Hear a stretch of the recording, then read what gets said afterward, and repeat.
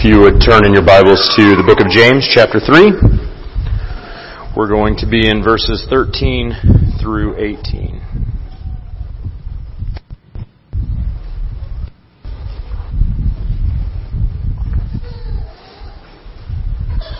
Before we begin, let's pray.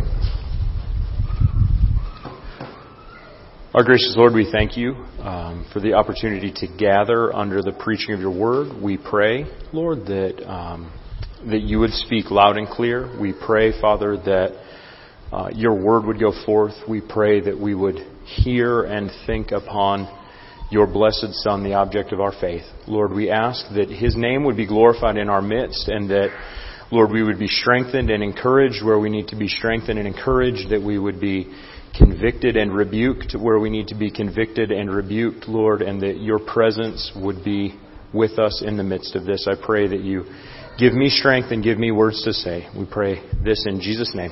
Amen. James was a pastor in the early church. He ministered in Jerusalem to a predominantly Jewish Christian group. This epistle that we're going to be looking at today was one of the first letters written in the New Testament. Now, James, as a pastor, has a deep concern that his congregation evidence a genuine faith. James has affirmed the importance of faith. He has affirmed the necessity of the new birth for true spirituality. But the equally important evidence that James also affirms is the necessity of good works to accompany this faith. Having only faith is enough to make one a devil. The difference between the faith of a devil and the faith of a Christian is that the faith of the Christian is a living faith, a faith that produces fruit. So truth over against falsehood is a central issue throughout the book of James. True religion and true faith over against self-deception. Thus, James has a serious problem with hypocrisy, with double-mindedness, with duplicity. In James chapter 1, James tells people to ask the Lord for wisdom. In verse 6, he offers this qualification. But let him ask in faith with no doubting. For the one who doubts is like a wave of the sea that is driven and tossed by the wind. For that person must not suppose that he will receive anything from the Lord. He is a double-minded man, unstable in all his ways. If we ask from God, we must ask in faith. If we ask from God without faith in God, it is duplicity. Christians ought to never be described as hypocrites or duplicitous. And James returns to this theme over and over and over. Do not be hearers of the word only, but be doers of the word, sitting under sound instruction and saying amen, amen, amen, all the while disregarding these commands with your lifestyle is not characteristic of a true Christian. Christians are those who hear and do. The same sentiment is articulated by James when he says, if anyone thinks he is religious and does not bridle his tongue, he deceives his heart. This person's religion is worthless. If someone goes to church and says, I am a man or I am a woman of God, I have come to know Christ, but they do not bridle their tongue, their life is stained by the world, their profession is to be questioned. Another issue that James heavily emphasizes is the idea of partiality. What leads to partiality in the book of James is the issue of the rich and the poor within the congregation. The church largely was comprised of poor individuals, but in this church in particular, when a wealthy individual would walk in the door, that wealthy individual would be given a position and a place higher than the poor individuals in the congregation. And James says this sort of partiality ought not to be. You see, the gospel of Jesus Christ is the great equalizer. Both rich and poor, when standing before the throne of God on Judgment Day, will be stripped of absolutely everything that they have. Stripped of everything, what will any of us be able to offer to our Creator? The simple answer is Jesus Christ and Jesus Christ alone, and His gospel offer goes forth to both rich and poor, to both brilliant and dumb. It's the same offer of this gospel. In the gospel, all humanity is brought before God with nothing. But also in this gospel, all humanity is offered the same glorious truth, the truth of the life, death, and resurrection of Jesus Christ. We in ourselves have nothing, but come to Christ and He will give you everything. And so James, throughout his epistle, is laboring to expose these areas of hypocrisy, these areas of truth and falsehood that exist in the midst of his congregation, but also that exist in our own lives. And so it's with these themes front and center that I want to approach our text this morning. James chapter 3, verses 13 through 18. There James writes, "Who is wise and understanding among you? By his good conduct, let him show his works in the meekness of wisdom. But if you have bitter jealousy and selfish ambition in your hearts, do not boast and be false to the truth. This is not the wisdom that comes down from above, but is earthly, unspiritual, demonic. For where jealousy and selfish ambition exist, there will be disorder and every vile practice. But the wisdom from above is first pure, then peaceable, gentle, open to reason, full of mercy and good fruits, impartial and sincere, and a harvest of righteousness is sown in peace by those who make peace." I'm going to be looking at this passage in 3 different sections. Point 1, heavenly wisdom is the revelation of God and produces holiness. Focus on is the revelation of God. Point 2, earthly wisdom exalts in self and produces discord and destruction. Point 3, heavenly wisdom is the revelation of God and it produces wisdom, or produces holiness. Focus on holiness. First point, heavenly wisdom is the revelation of God. Chapter 3, verse 13. "Who is wise and understanding among you? By his good conduct let him show his works in the meekness of wisdom." James begins with a question to sort of put his audience on the spot. Namely, he's highlighting those who think that they are wise and understanding. This mirrors James's statement to those who think that they are religious earlier in chapter 1. Simply put, this is another way for James to try and hit on someone's self-conception to reveal any sort of hypocrisy or to reveal any sort of truth versus falsehood in our own lives. So the question, do you think you have understanding? Do you consider yourself to be a wise person? Then listen up. This might be particularly connected to the leaders of the church, as we see in chapter 3, verse 1. "Not many of you should become teachers, my brothers, for you know that we who teach will be judged with greater strictness." It is connected for sure, as the leaders, the ones who are in front of you speaking, are the ones who would consider themselves to be wise and understanding, or why would you stand in front of anyone and say anything? But what if you don't consider yourself to be wise and understanding? And what if you are not a leader of the church? Does this have anything to say for you? And James would say yes. Already in chapter 1, James has said, if anyone lacks wisdom, let him pray to God for wisdom. But even as we look at the content of wisdom, what is being spoken of here is not intelligence. It's not how to operate well in the world. What we are hearing about wisdom here is the revelation of God Himself that all Christians possess. This wisdom is not attached to your IQ. It is attached to meekness and humility, to the reception of the Word. This wisdom is something that every Christian has, or that every Christian should have. Biblically speaking, the fool is one who denies even that God exists. The fool is one who mocks God. The fool is one who does not believe in Him. And the fool is one who is rejected by and rejects Jesus Christ. The fool is not sensitive to the Word and to the rebuke and correction of God. So you should see at this point that the fool cannot be a Christian and that the true Christian cannot be a fool. And the Bible sort of paints this in 2 categories. You're either foolish or you are wise. The fool is, again, hardened to God, but the wise are those who are sensitive to God, who sit under the authority of God and submit to God through the Bible. If you consider yourself wise, or if you are praying for this wisdom, if you consider yourself to be a Christian, the way that you will know that you have the sort of wisdom that's being spoken of here, James says, is by good conduct. By his good conduct, let him show his works in the meekness of wisdom. We're going to speak more about this in point number 3 at the end of our passage, but I just wanted to highlight that here. In verse 13, however, I want to focus more on what is the nature of this wisdom that James is talking about. James characterizes this wisdom as meek, in the meekness of wisdom.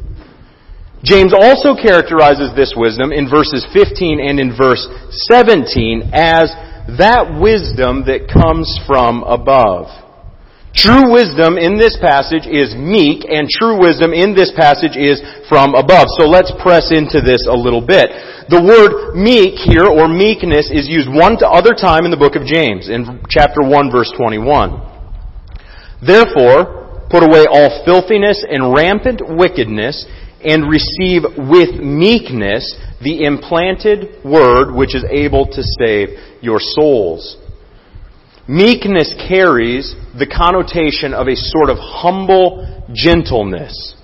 That is, humble gentleness under the authority of God. Simply, humility would be a fitting translation. 1 Peter chapter 5 helps us in this understanding. He writes there, "Likewise, you who are younger, be subject to the elders. Clothe yourselves, all of you, with humility toward one another, for God opposes the proud, but gives grace to the humble. Humble yourselves, therefore, under the mighty hand of God, so that at the proper time He may exalt you." Humility is a sort of deference or a sort of submissiveness to the proper authority. And it is counting the significance of others over and above the significance of yourself. This is primarily demonstrated in how you interact with others. How you interact with both God and other Christians around you. So the question is how do you comport yourselves with those who are over you? How do you interact with those who are your boss or your superior at work? Secondly, how do you interact with those who are under you? Those over whom you have charge and authority. How do you treat subordinates? How do you treat people at work? How do you interact with a spouse or with children? And at the fundamental issue here is the idea of meekness. Are you one who would be described as humble in your dealing with others? And the way that James connects this is that through meekness one receives the Word. It's a spirit of reception from God. Thus wisdom here, being characterized as meekness, is demonstrating further reception from God, particularly the Word of God. When you see God in Scripture, you can either humble yourself before Him and submit to His commands, or you can reject Him and refashion Him in a different image. There is no true humility apart from humbling yourself before your Creator. That is submitting to His plan, submitting to His will, submitting to what He has said is right and good versus what He has said is wrong. For James, this is submitting to the gospel message that the apostles proclaimed. We receive the implanted word in meekness. This implanted word changes us. It reshapes us as the Spirit works through this word on our hearts. James further characterizes this wisdom as wisdom from above, picking up on his language from chapter 1, verse 17. He says there, "Every good and every perfect gift is from above, coming down from the Father of lights, with whom there is no variation or shadow due to change. This wisdom is a gift from God. It is not something we come to naturally. It is the reception of God's Word received in meekness that is able to save our souls. It is through this Word of truth that we are born again, that we are made new creations. And this Word of truth is the revelation of God in Jesus Christ. Therefore, the foundation of all wisdom for James and throughout the whole Bible is faith-filled reception of the revelation of God in the Word of God. It is hearing of God's holiness through Isaiah. It is hearing of man's sinfulness through the Apostle Paul in Romans chapter 3. It is hearing of the separation that has been torn between man and God in Genesis chapter 3. And it is hearing that only through the righteousness of Christ that we can have a right standing before God. It is that gospel truth preached through the whole canon of Scripture and preached from this pulpit that through those words, God, through the Spirit, works a new change in our hearts. And it is that change in our hearts, making us a new creation, that we are brought unto a state of wisdom. That's what James is talking about when he's talking about wisdom from above. This isn't technical skill. This isn't some sort of secret knowledge. It is the revelation of God in the person of Christ through the preaching of the gospel. But when you hear the gospel, those of us who have believed and have been saved, we have a very different response to that message than those who don't. So the question, do you hear with faith, or do you hear and think, there's no way that can be true? There are other ways to forgiveness. The Apostle Paul says, the word of the cross is folly to those who are perishing, but to us who are being saved, it is the power of God. For us who are being saved, the thought of rejecting the gospel is the most foolish thing that anyone can say. But believing the gospel is to embrace the very wisdom of God Himself, who solved the great human conundrum, how can we come back to Eden? How can we be restored to paradise? Is utopia possible? The answer is yes, but only through and in Jesus Christ, and Jesus Christ is the ultimate object of that paradise. For James, receiving the Word of God is like a dying man choosing the elixir of life over a painful death. And when you hear and believe, it is the evidence that God has begun this work in you. James says in chapter 1 verse 18, of His own will He brought us forth by the word of truth, that we should be a kind of first fruits of His creatures. This word comes to us through the Bible. It comes to us through the preaching of Christians. It falls upon our ears. It sinks from the ears and takes root in our heart because the Spirit of God is at work. That word taking root then begins to create new life in us. It creates new dispositions. It creates new desires in our hearts. And from there it extends itself into our actions, creating virtue, creating a change of habits. This is the foundation of true wisdom. And it is clear that true wisdom is simply what it means to be a Christian. So who is wise and understanding among you? You don't hear that as who are the superior people in our congregation. Hear that as, have you heard the gospel? Do you believe the gospel? If you have professed to have Christ, you have the very wisdom of God. How do you know whether or not you have that wisdom? It's shown by your good works. It's shown by the meekness of the reception of that word. But contrary to this true and heavenly wisdom, James articulates a very different kind of wisdom in verses 14 through 16, and this is point number 2. Earthly wisdom is self-centered and produces discord and destruction. Look with me at verses 14 through 16. But if you have bitter jealousy and selfish ambition in your hearts, do not boast and be false to the truth. This is not the wisdom that comes down from above, but it is earthly, unspiritual, demonic. For where jealousy and selfish ambition exist, there will be disorder and every vile practice. James cuts right to the heart of the matter immediately in verse 14. If you have bitter jealousy and selfish ambition in your hearts, you do not have wisdom. So what are bitter jealousy and selfish ambition? I think rather than looking at each of these particularly and trying to trace them through the Scriptures, I think rather what James has in mind is the picture of an individual whose life is wrapped up around themselves. Someone who's caught up in self-promotion. Someone whose course of life would be described as self-focused. This is not just, it is, but it is not only a power grab to gain control for a position of leadership in the church. James clearly has this kind of thing in mind, and there is nothing more wretched or more sinister than a professed minister of the gospel trying to use their church or his position in that church to gain authority, to gain power, to gain influence. The church is the bride of Christ, and the pastor cares for her, the pastor loves her with the affections placed there by Christ, as Christ himself cares for and loves her.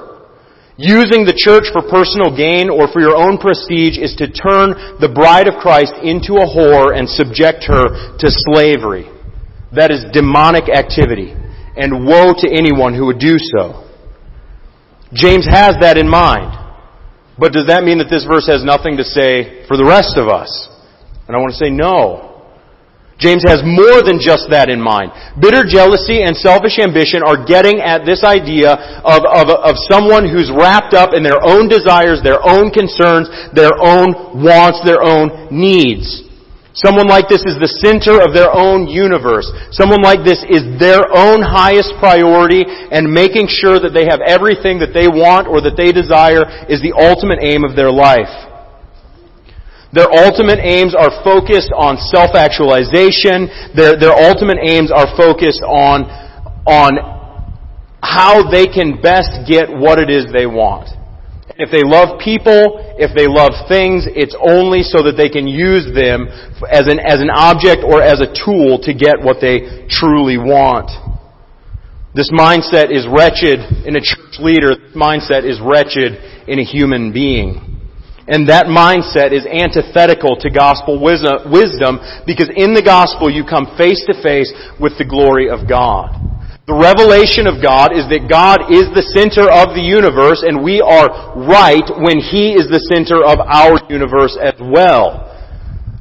Earthly wisdom says that you are the center of your universe, and that everything else is a tool for you to use to get what you want. That's what earthly wisdom says. When you come face to face with the glory of God in the gospel, it cuts directly across your own self-glorification and your own self-image. The first thing that it tells you is that you are a sinner and that you cannot get back to God on your own.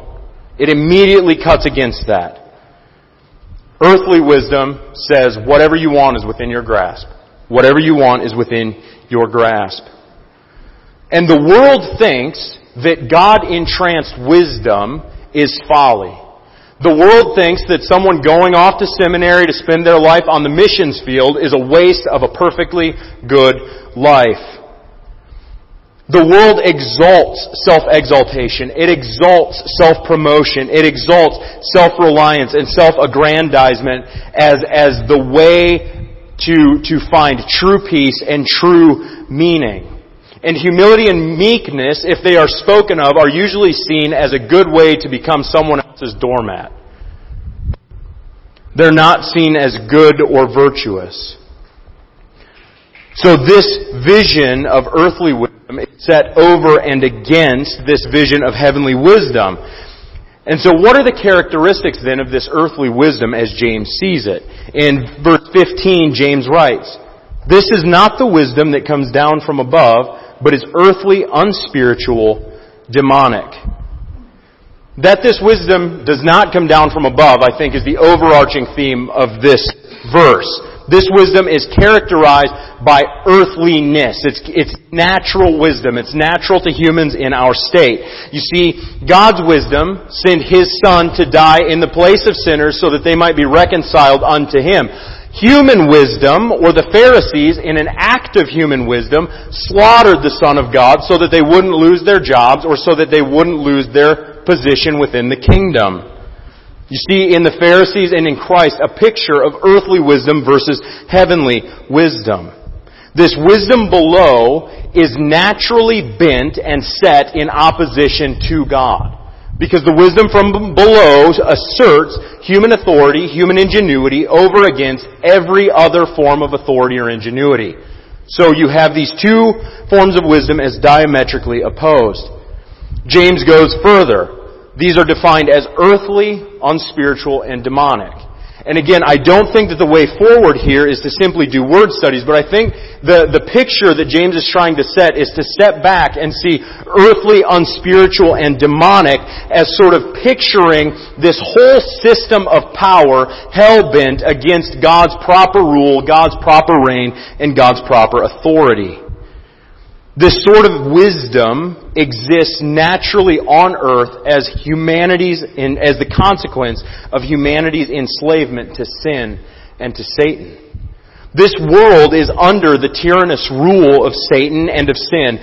People are lost in their sins, they are dead to God, and they are aligned against the glory and authority of God in their natural state.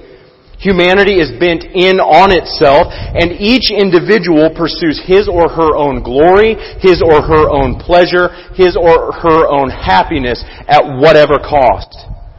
This is the wisdom into which we were born, and this is the wisdom in which the whole world exalts. The root of this thinking comes from our father, Adam. God gave Adam one simple command in the garden: do not eat from the fruit of the tree of the knowledge of good and evil. And what was Satan's temptation? God is withholding this from you because God knows that on the day that you eat of this fruit, you will become like Him. So Satan holds forth this sense of self-actualization. You are not going to be complete, or you can be better than you are if you would simply disobey God. If you eat of this fruit, it will make you better. God is this sort of celestial ogre withholding that thing which you need the most. That's the lie. It's on you. You've got to figure this out. This lie that God is withholding something good from us. And then we hear the whisper in our ear. You can have that. You can have that. It's easy. Just go get it. And I think this is why James calls this sort of wisdom demonic. Because from the very beginning, this is even the sort of thing that tempted Satan himself. Satan, as one of the most glorious angels, fell from that state of grace because it was not enough. Satan wanted the throne of God Himself. Satan wanted to be king and emperor over everything. Satan believed that God was withholding, or that he could have better apart from God. That is earthly, demonic wisdom. Satan only wants to lie, he only wants to steal, he only wants to destroy, and he wants to destroy nothing more than that which is the most precious to God. And what is more precious to God than the church? Nothing. Of all of the governmental systems and all of the people who are far more important than we are in terms of worldly power and prestige, God, in some sense, could care less. His eye is on the congregation of His Son. His eye is on the local assembly. And as we embrace satanic, worldly, natural ways of thinking, as we wrap our lives around ourselves, we are embracing Satan's destructive agenda, and we are saying, we want no part of God, we want to destroy that work which God has given us. And where satanic patterns of thought rule, disorder, chaos, and vileness rule. Look with me at verse 16. For where jealousy and selfish ambition exist, there will be disorder and every vile practice. This connection here should be self-evident. Satan has set himself against the goodness and the beauty of God. When people follow the lies that Satan propagates, their lives follow this same course that Satan has designed, which lead only to turmoil and to sin. This course is founded upon chaos, upon restlessness. Isaiah 57 says, "But the wicked are like the tossing sea, for it cannot be quiet. Its waters toss up mire and dirt. There is no peace, says my God, for the wicked." That is the state in which these patterns of demonic thought will lead you. And this results in deeper and deeper and deeper patterns of sinfulness. Look at Romans 1 and you see the progression. Idolatry leads to sexual immorality. Sexual immorality leads to greater and greater and greater and greater perversity. as God gives humanity over to following these patterns, and He allows them to sink deeper into these courses and patterns of sin. This is worked out in both the lives of individuals and in the lives of institutions, particularly here, the church. Personally, we've talked about how Adam and Eve followed Satan's advice and they were cast out of paradise. They had everything they needed provided for them by God with one simple stipulation. When they were cast out of paradise, they meant nothing but the cursing of the soil, the cursing of their relationship, the cursing of carrying on the human race through childbearing. Their gaze shifted from the goodness of God to self-importance, and everything was turned upside down for them. But brothers and sisters, Jesus Christ has come to turn everything right side up. In Christ we see the full revelation of the glory of God, and we are brought from the rule and reign and dominion of Satan. We are transferred into the kingdom of light under the gracious rule and reign and dominion of our Savior Jesus Christ.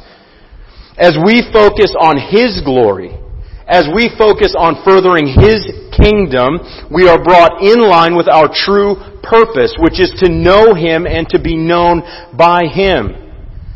In that beautiful relationship, humanity reigns. Because if you think about who would have the most warrant to be self-centered, is God.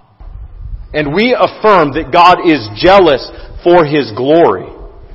But we affirm also that in Christ, God condescended to depths that we cannot fathom. He exemplified humility by taking to Himself the form of His very own creation. By becoming a man, He didn't even just come to earth to be a king, which would have been a condescension. He came to earth to be a servant, to be a humble servant, one who ministered to the poorest, most wretched sinners in the midst of Israel. He condescended on our behalf to take upon the most demeaning aspect of human life, which is death. There's nothing more demeaning to what is natural to us than the fact that we die. It's only a result of sin and rebellion that death even exists in this world, and yet Christ subjected Himself to it so that through Him we might have life. The first step has been taken. This relationship then is characterized by humility already from God, but must be characterized by humility from our end as well. But contrary to this, when we submit to satanic impulses, when we listen to that whispering in our ear, does God really have your best in mind? Are you sure you can't do better than what you've got right now? We are left with nothing but emptiness. We are left with nothing but turmoil. The lives of those who have submitted themselves to Satan's rule and reign against God's proper authority are only darkness, despair of the darkness and the despair of a storm-tossed sea. We are left with little to hope for in life or in death. James's point in this is that the hypocrite is not real. The hypocrite is one who postures themselves as someone who loves the Lord, as someone who wants to pursue Him, but has been listening to the whispering and has been following the advice of Satan the whole time. The mission of God's people is that His name would be spread and glorified throughout the earth. And it's in partaking in that mission that we will find true joy. It's in partaking in that mission that we will find peace and rest. And as the lives of individuals go, so go the corporate entities, here the local church. The church is to be that oasis where God is presently extending His rule and reign through redeemed humanity. That's what the church is. This congregation should be our garden sanctuary, where the fruit of righteousness is seen and the oaks of righteousness are growing deeper and taller.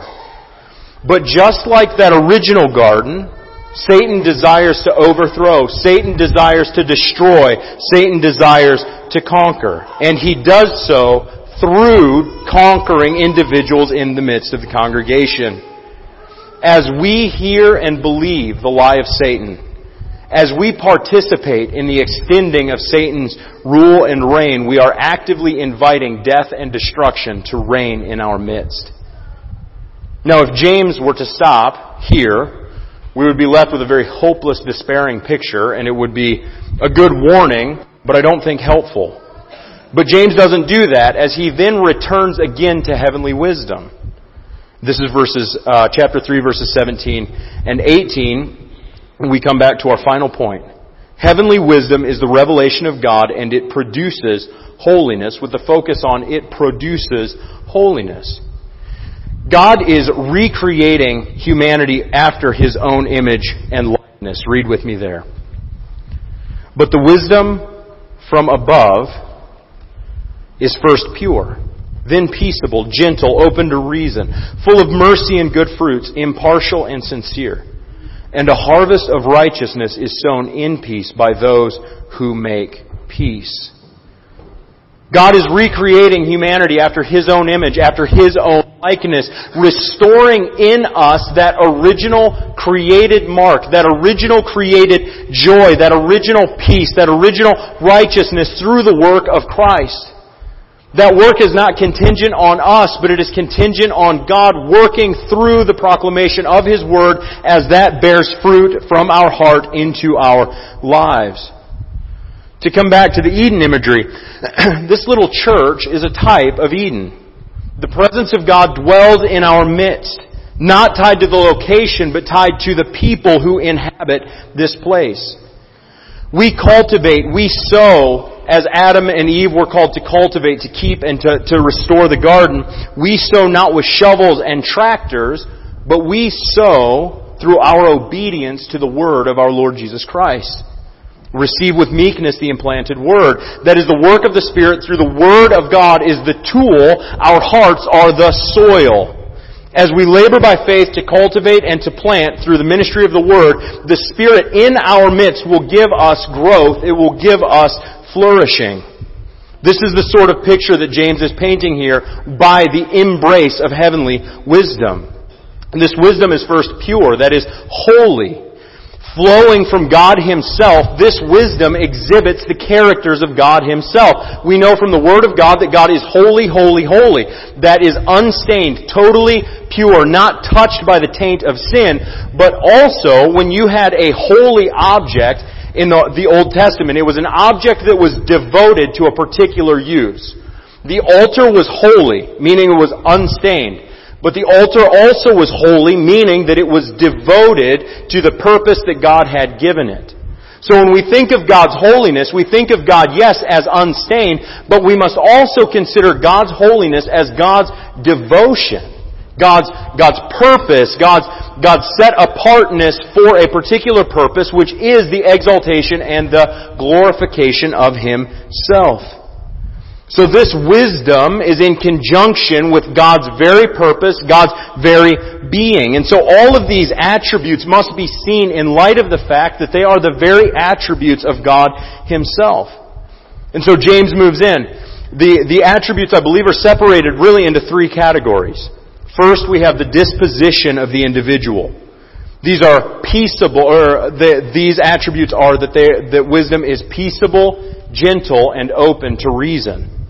James is dealing in this congregation with significant issues. We've already talked about partiality, but if you have your Bibles open, just look at chapter 4, verses 1 and 2. James writes to this church, "What causes quarrels and what causes fights among you? Is it not this, that your passions are at war within you? You desire and you do not have, so you murder. You covet and cannot obtain, so you fight and quarrel. You do not have because you do not ask." You see in those two verses a picture of what I've been talking about with earthly wisdom. There's infighting so bad that I believe it's hyperbole. I don't believe they were actually murdering each other, but the infighting was so bad that the hyperbole of murder fits the situation. You're hating each other. You're fighting against each other. True wisdom, heavenly wisdom, is peaceable. It's gentle. It's open to reason. If you embrace heavenly wisdom, If you embrace, if you hear and believe the Word of God, it sits in your heart and it begins to change who you are as a person. It changes your nature. It changes your disposition. It changes your affections by the work of the Spirit, and that will be evidenced in your relationship to each other. And so the foundation of this oasis in which we live, the church, this beautiful garden of God, the foundation is that those who inhabit it are different. We're no longer pursuing our own ends. We're no longer pursuing our own selfish desires and drives, but we are looking first to see the glory of God magnified in our midst, and then secondly, to see that our brothers and sisters around us are having good be done to them. If you have come to know God, His countenance will reflect on your face as Moses' face shined like the sun before the Israelites. That is a supernatural work, one that we must receive from Him, but one that He is willing to give us if we would but ask.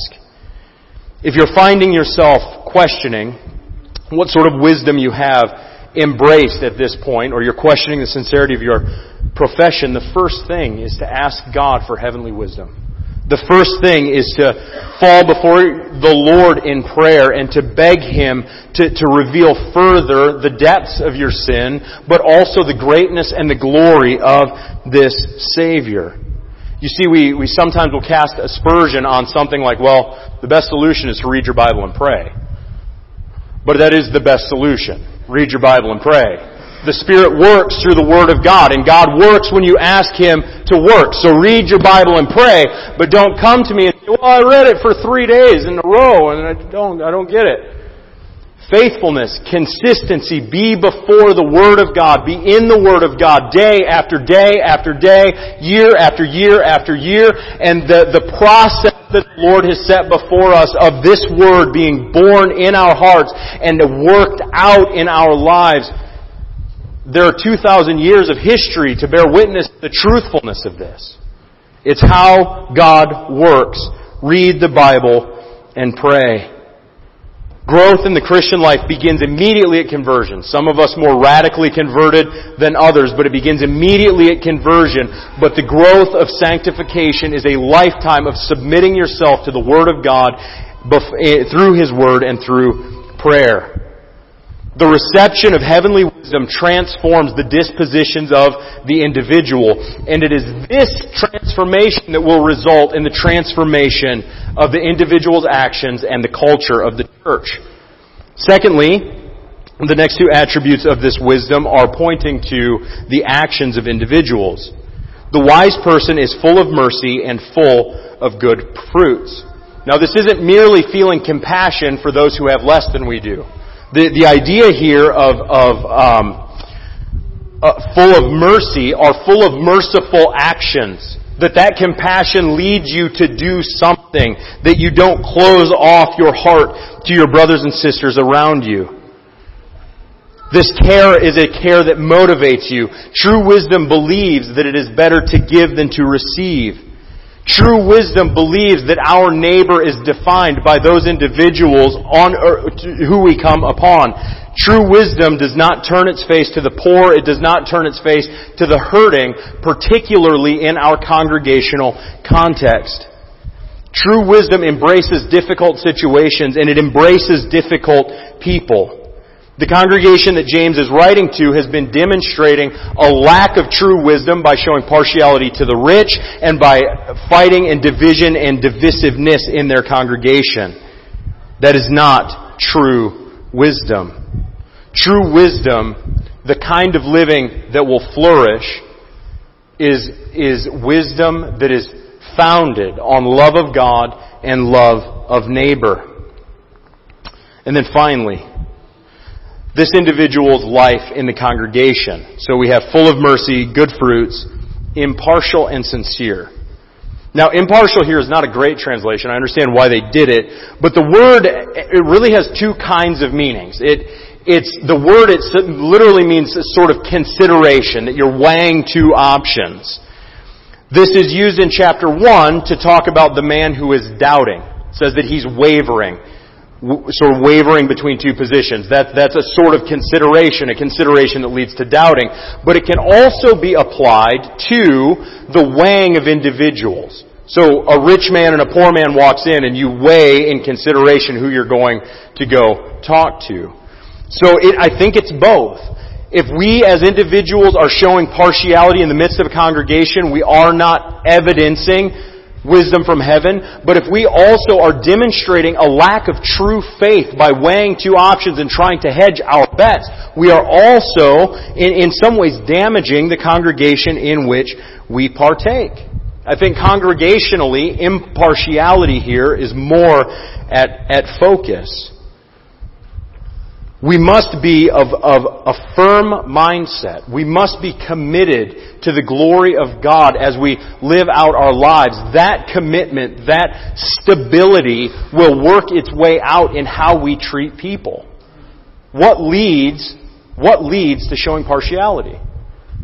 It's this belief that you might have something to gain from someone. Why would you go to a rich man rather than a poor man? Because you believe you can get something from the rich man. That is self-seeking. That is selfishness. That is not considering the good and the concern for the individuals walking in the door. But that comes from a wavering, from an unstable faith. Alongside this, James concludes with sincerity, which brings us back to this idea of hypocrisy. That James has little to no time for the hypocrite. And that's what he's getting at here. A church full of hypocrites is going to lead to the degradation of the Lord's name in the culture of the city. A church filled with duplicitous individuals is not a congregation that anybody wants to be a part of. Where there is hypocrisy, where there is duplicity, there is dissension, there is division. So be sincere. Be sincere. All of it leads us to a picture of heavenly wisdom as a harvest of righteousness sown in peace by those who are called to make peace. So we conclude with the picture of our garden oasis. We have the possibility to cultivate. We have the potential to grow this garden as we ourselves individually submit to the rule and the reign and the authority of God through the Word of God read and preached. That's where we find ourselves. Are we pursuing our ultimate aims, or are we pursuing God's ultimate aims? Where God's ultimate aims are front and center, there is no room for division. There is no room for dissension. And a harvest of righteousness is sown in peace by those who make peace. Please pray with me. Lord, we thank you for the revelation of yourself. We thank you that Lord, that we have been brought into your family. We thank you for the privilege and the honor it is, Lord, to know you. There's so many in the world that don't know you, Lord, and you have chosen us, you have revealed yourself to us, Lord, and you have brought us into your family that we might inherit eternity with your Son and in your Son. Lord, we pray that you reveal yourself more clearly to us, Lord, and we pray that in that revelation that you would snuff out every bit of selfishness, every bit of hypocrisy, and every bit of pride that is in every single one of our own hearts. Lord, show us those areas in our lives where we're pursuing our own ends, our own means, our own aims over and against your purposes for us in Christ. Lord, please be present with your people. We pray, Lord, that you bless our fellowship today. We pray, Father, that peace, that goodness, that righteousness would reign in our midst, Lord, and that we would be a people who sincerely believe what your word has proclaimed is the truth. Lord, give us candor in all things. Help us to passionately pursue you and to carefully and clearly articulate what it is you have revealed to us. And we pray this all in Jesus' name. Amen.